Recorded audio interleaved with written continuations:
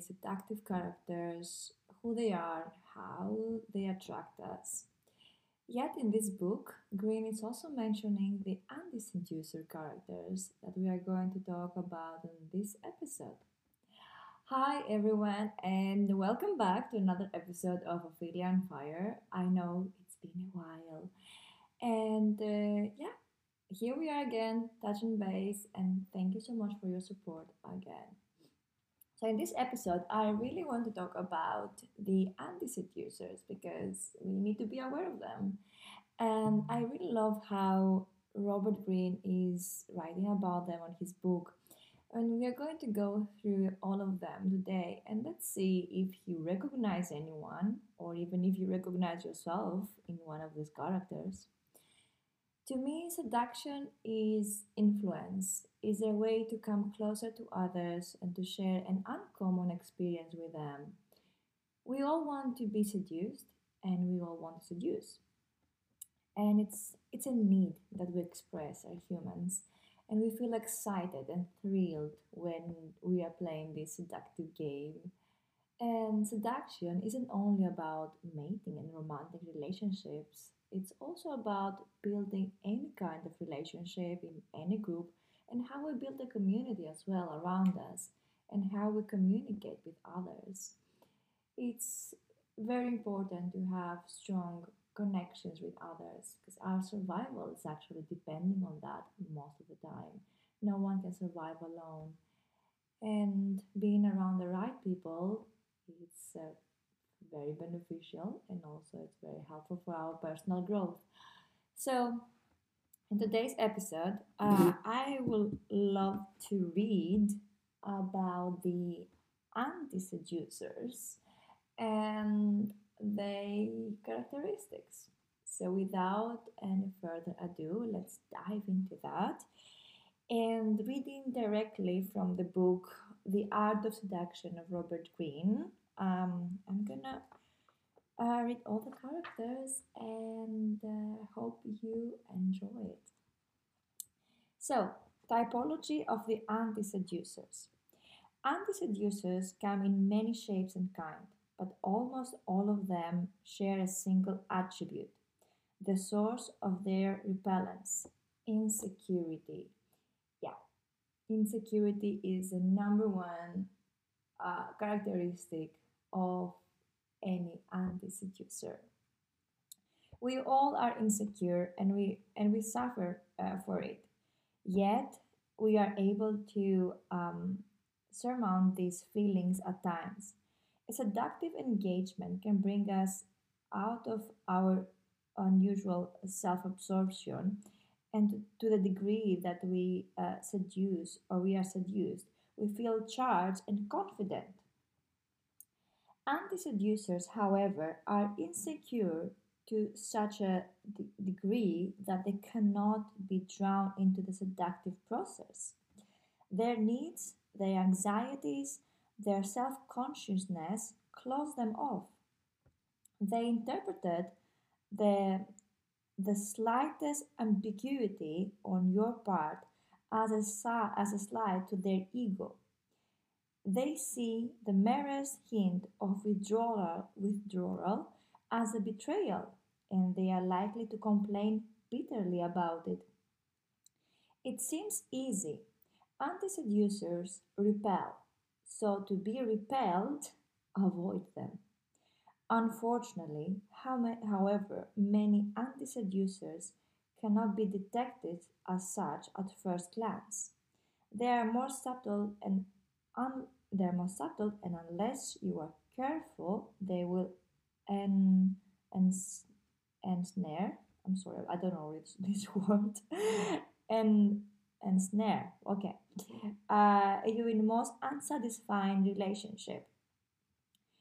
You must look for clues to their self-involvement and insecurity. Perhaps they are ungenerous, or they argue with unusual tendency, or are excessively judgmental. Hmm. Perhaps they lavish you with undeserved praise, declaring their love before knowing anything about you. Love bombing, or, most important, they pay no attention to detail. Since they cannot see what makes you different, they cannot surprise you with um, nonsense and tension. It is critical to recognize anti-seductive qualities not only in others but also in ourselves.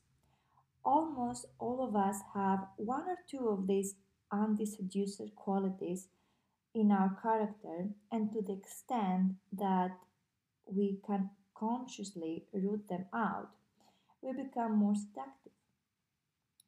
A lack of generosity, for instance, need not signal an anti seducer if it is a person's only fault, but an ungenerous person is seldom truly attractive.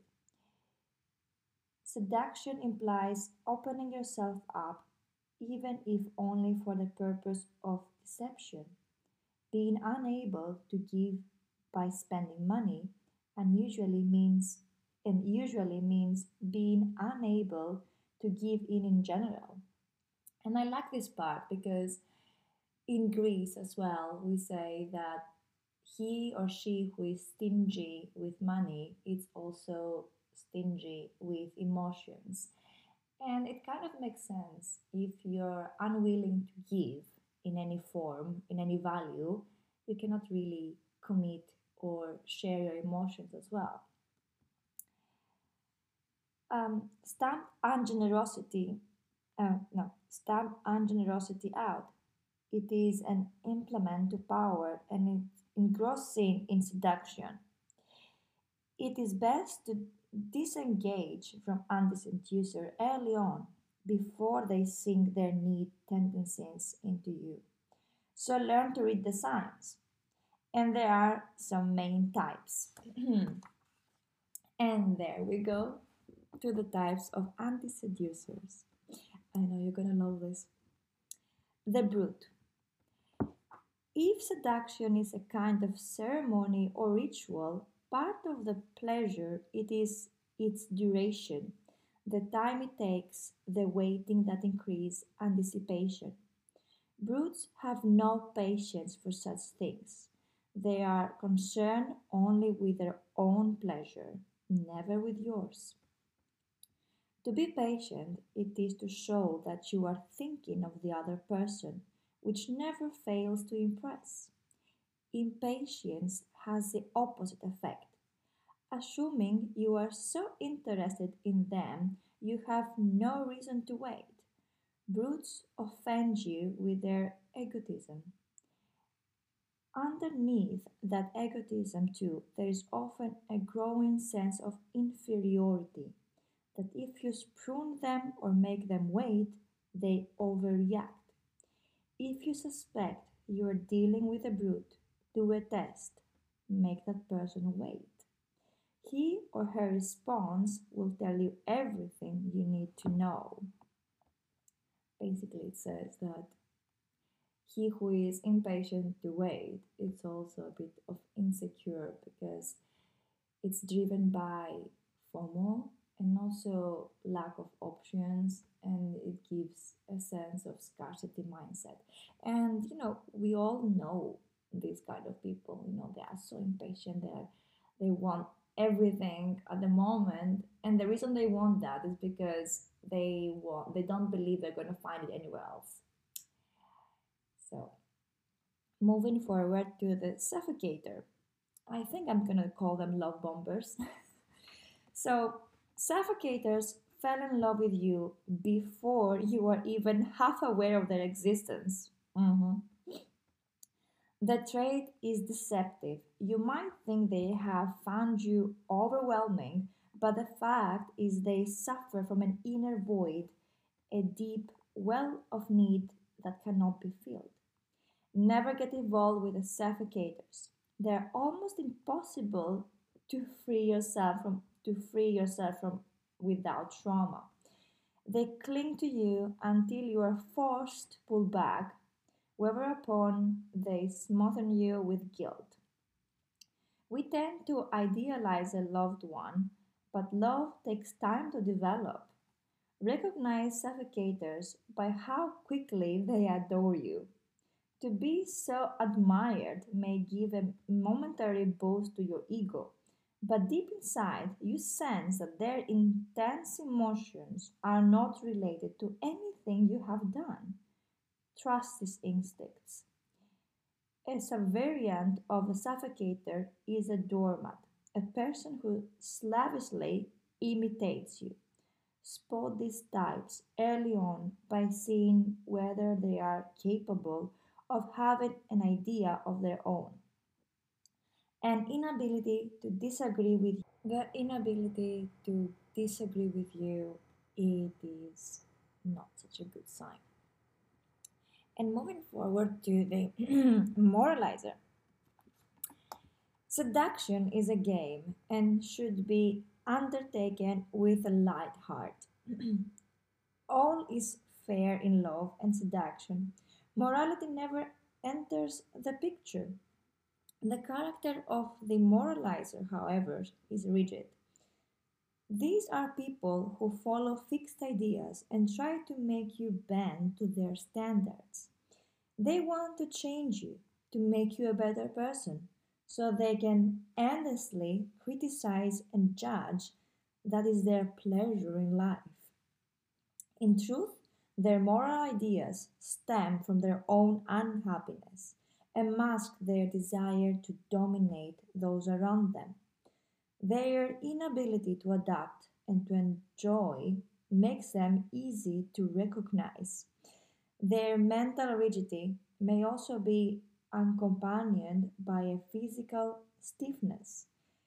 It is hard not to take their criticism personally, so it's better to avoid their presence and their poisoned comments. And we all know who these people are. These are the people who they want us to be better. They really are trying very hard to help us without us asking for any help. And yeah, sometimes it comes from their own insecurity and their own lack of flexibility, I would say. The moralizers, beware of the moralizers. Then, the tightwad. Um, I think it's called tightwad. Tightwad.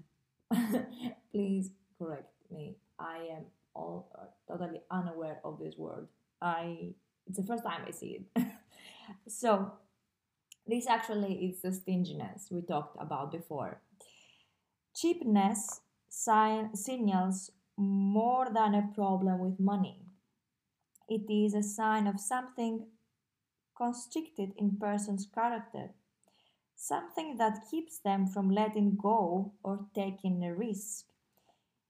It is the most anti-seductive trait of all. Wow. Yes, I will agree. And you cannot allow yourself to give into it. Most tightwads do not realize that they have a problem. They actually imagine that when they give someone something, they are being generous. Like they feel like if they give something super small, they are actually being generous. Take a hard look at yourself. You are probably cheaper than you think, and I am talking generally about you and me and everybody. We do tend to do these things. Sometimes we are cheap. Like, I don't know, maybe sometimes I am cheap. Maybe sometimes I've met people who are cheap and I don't like them that much. um, Try giving more freely of both your money and yourself, and you will see the seductive potential in selective generosity. Of course, you must keep your generosity under control. Giving too much can also be a sign of desperation, as if you're trying to buy someone. So, this characteristic of the anti seducer, I would say being cheap is not seductive at all. I mean, nobody likes a cheap person. And also, on the other hand, being too generous it is making people uncomfortable. And for you who are going on first dates and you basically you were like, oh, who's gonna pay in the first date? I would say it should come from one person. Like either you go out with someone and invite them, it's nice, and allow also people to invite you. So, in my personal opinion, I think it's nice to give. It's nice to give to your friends. It's nice to give to people that you care about. It's nice to invite them once in a while. I mean, come on, like 20 euros won't make you rich or less poor. I don't know. So it's nice just to give this sense of, kind of giving, like give. And also, Robert Greene says about selective generosity. So don't overdo it, but just be willing and open to the idea. Next one is the bubbler. Bubblers are self conscious, and their self consciousness heightens your own. At first, you may think they are thinking about you, and so much so that it makes them awkward. In fact, they are only thinking of themselves, worrying about how they look or about the consequences for them of their attempt to seduce you. Their worry is unusually contagious. Soon you are worried too about yourself. Bubblers rarely reach the final stage of seduction, but if they get that far, they bundle that too. In seduction, the key weapon is boldness, refusing the target, the time to stop and think. Bumblers have no sense of timing. You might find it amusing to try to train or educate them, but if they are still bumblers past a certain age, the case is probably hopeless. They are incapable of getting outside themselves. Mhm. I don't think I have any comment here because I don't think I've met any of these people. I don't know. But if you have met one of these people or you recognize something about yourself, let me know. And moving to the windbag. I love this word, windbag. The most effective seductions are driven by looks, indirect actions, and physical lures. Words have a place, but too much talk will generally break the spell, heightening surface differences and weighting things down. People who talk a lot most often talk about themselves. They have never acquired that inner voice that wonders, am I boring you? To be a windbag is to have a deep rooted selflessness. Never interrupt or argue with these types. That only fuels their windbaggery. At all costs, learn to control your own tongue. Yeah, well, I will agree with that point. Like, talking too much, it is definitely not attractive. And sometimes I caught myself talking too much, maybe because I feel awkward or I don't know, I feel like that's my way to come closer to people. But I've met people who are talking so much that I just want them to stop talking and leave. And I remember a case when I was, I think I was around 20 or 19 years old, 19. And I've met a friend of mine and he was talking so much that literally every time I was meeting him, I had a headache. And not only he was talking too much, but he was trying to also be funny and was saying something and now he was laughing and he was waiting for me to laugh as well. But I was like, I honestly missed everything what you said because you said so many things. So it was like it was energy draining. So people who talk too much, they are energy drainers. So don't go to them, or and don't be one of them. So and moving forward to the reactor. Reactors are far too sensitive, not to you, but their own egos. They comb your every word and action for sign of a slight to their vanity. If you strategically back off, as you sometimes must in seduction, they will brood you and lash out at you.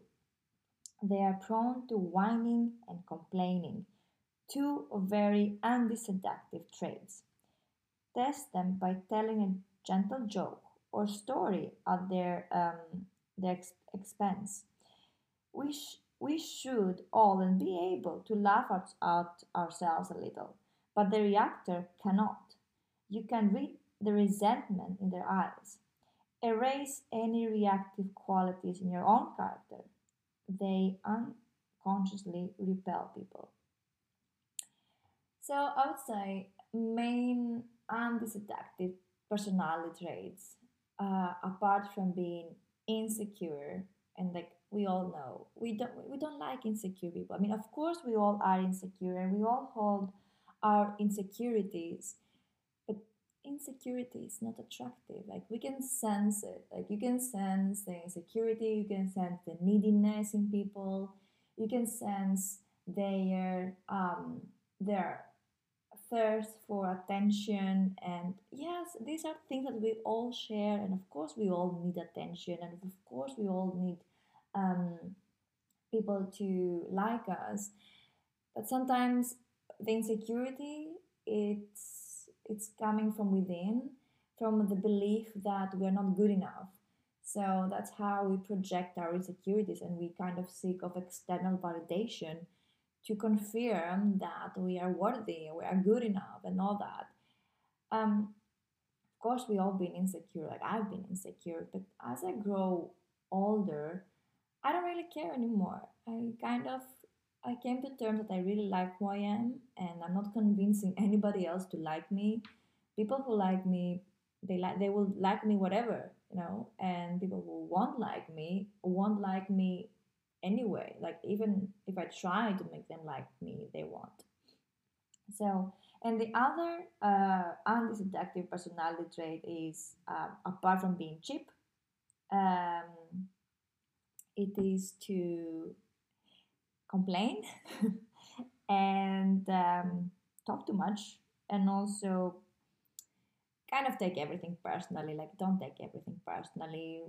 We should be able to laugh at ourselves and kind of take things lighthearted. It's never so serious. And I think I'm moving to the last character, the Bulgarian.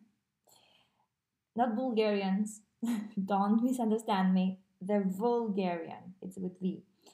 Vulgarians are inattentive to the details and that are so important in seduction. You can see this in their personal appearances. Their clothes are tasteless by any standard, and in their actions, they do not know what is sometimes better to control oneself and refuse to give in to one's impulses. Vulgarians will blab, saying anything in public. They have no sense of timing and they are rarely in harmony with your tastes. Indiscretion is a sure sign of a Vulgarian, talking to others of your affair, for example. It may seem impulsive, but its real source of their radical selflessness, their inability to see themselves as others see them. More than just avoid the Vulgarians, you must make yourself their opposite. That style and attention to detail are basic requirements for a seducer. And these were the anti-seductive characters as Robert Greene is listing them in his book, The Art of Seduction. And it kind of makes sense, like all these characters. I mean, some of them you can, I mean, I recognize some of them to people that I know, some of those characteristics I recognize them in myself. And the reason that he is listing these characteristics is not to judge anyone, like to my personal opinion, but to make sure that we can recognize these traits to improve ourselves And also, if we see these to other people, to remove ourselves from them so they don't influence and they don't drain our energy. It's quite important uh, to build better and stronger relationship with others. So what I like about this book is like Robert Greene is basically teaching everybody who is reading this book how to be a people magnet and not a people repeller. And I will leave you with this thought. I will leave you with this thought of trying to be a people magnet and avoid to be a people repeller. And I'll see you next time. Thank you.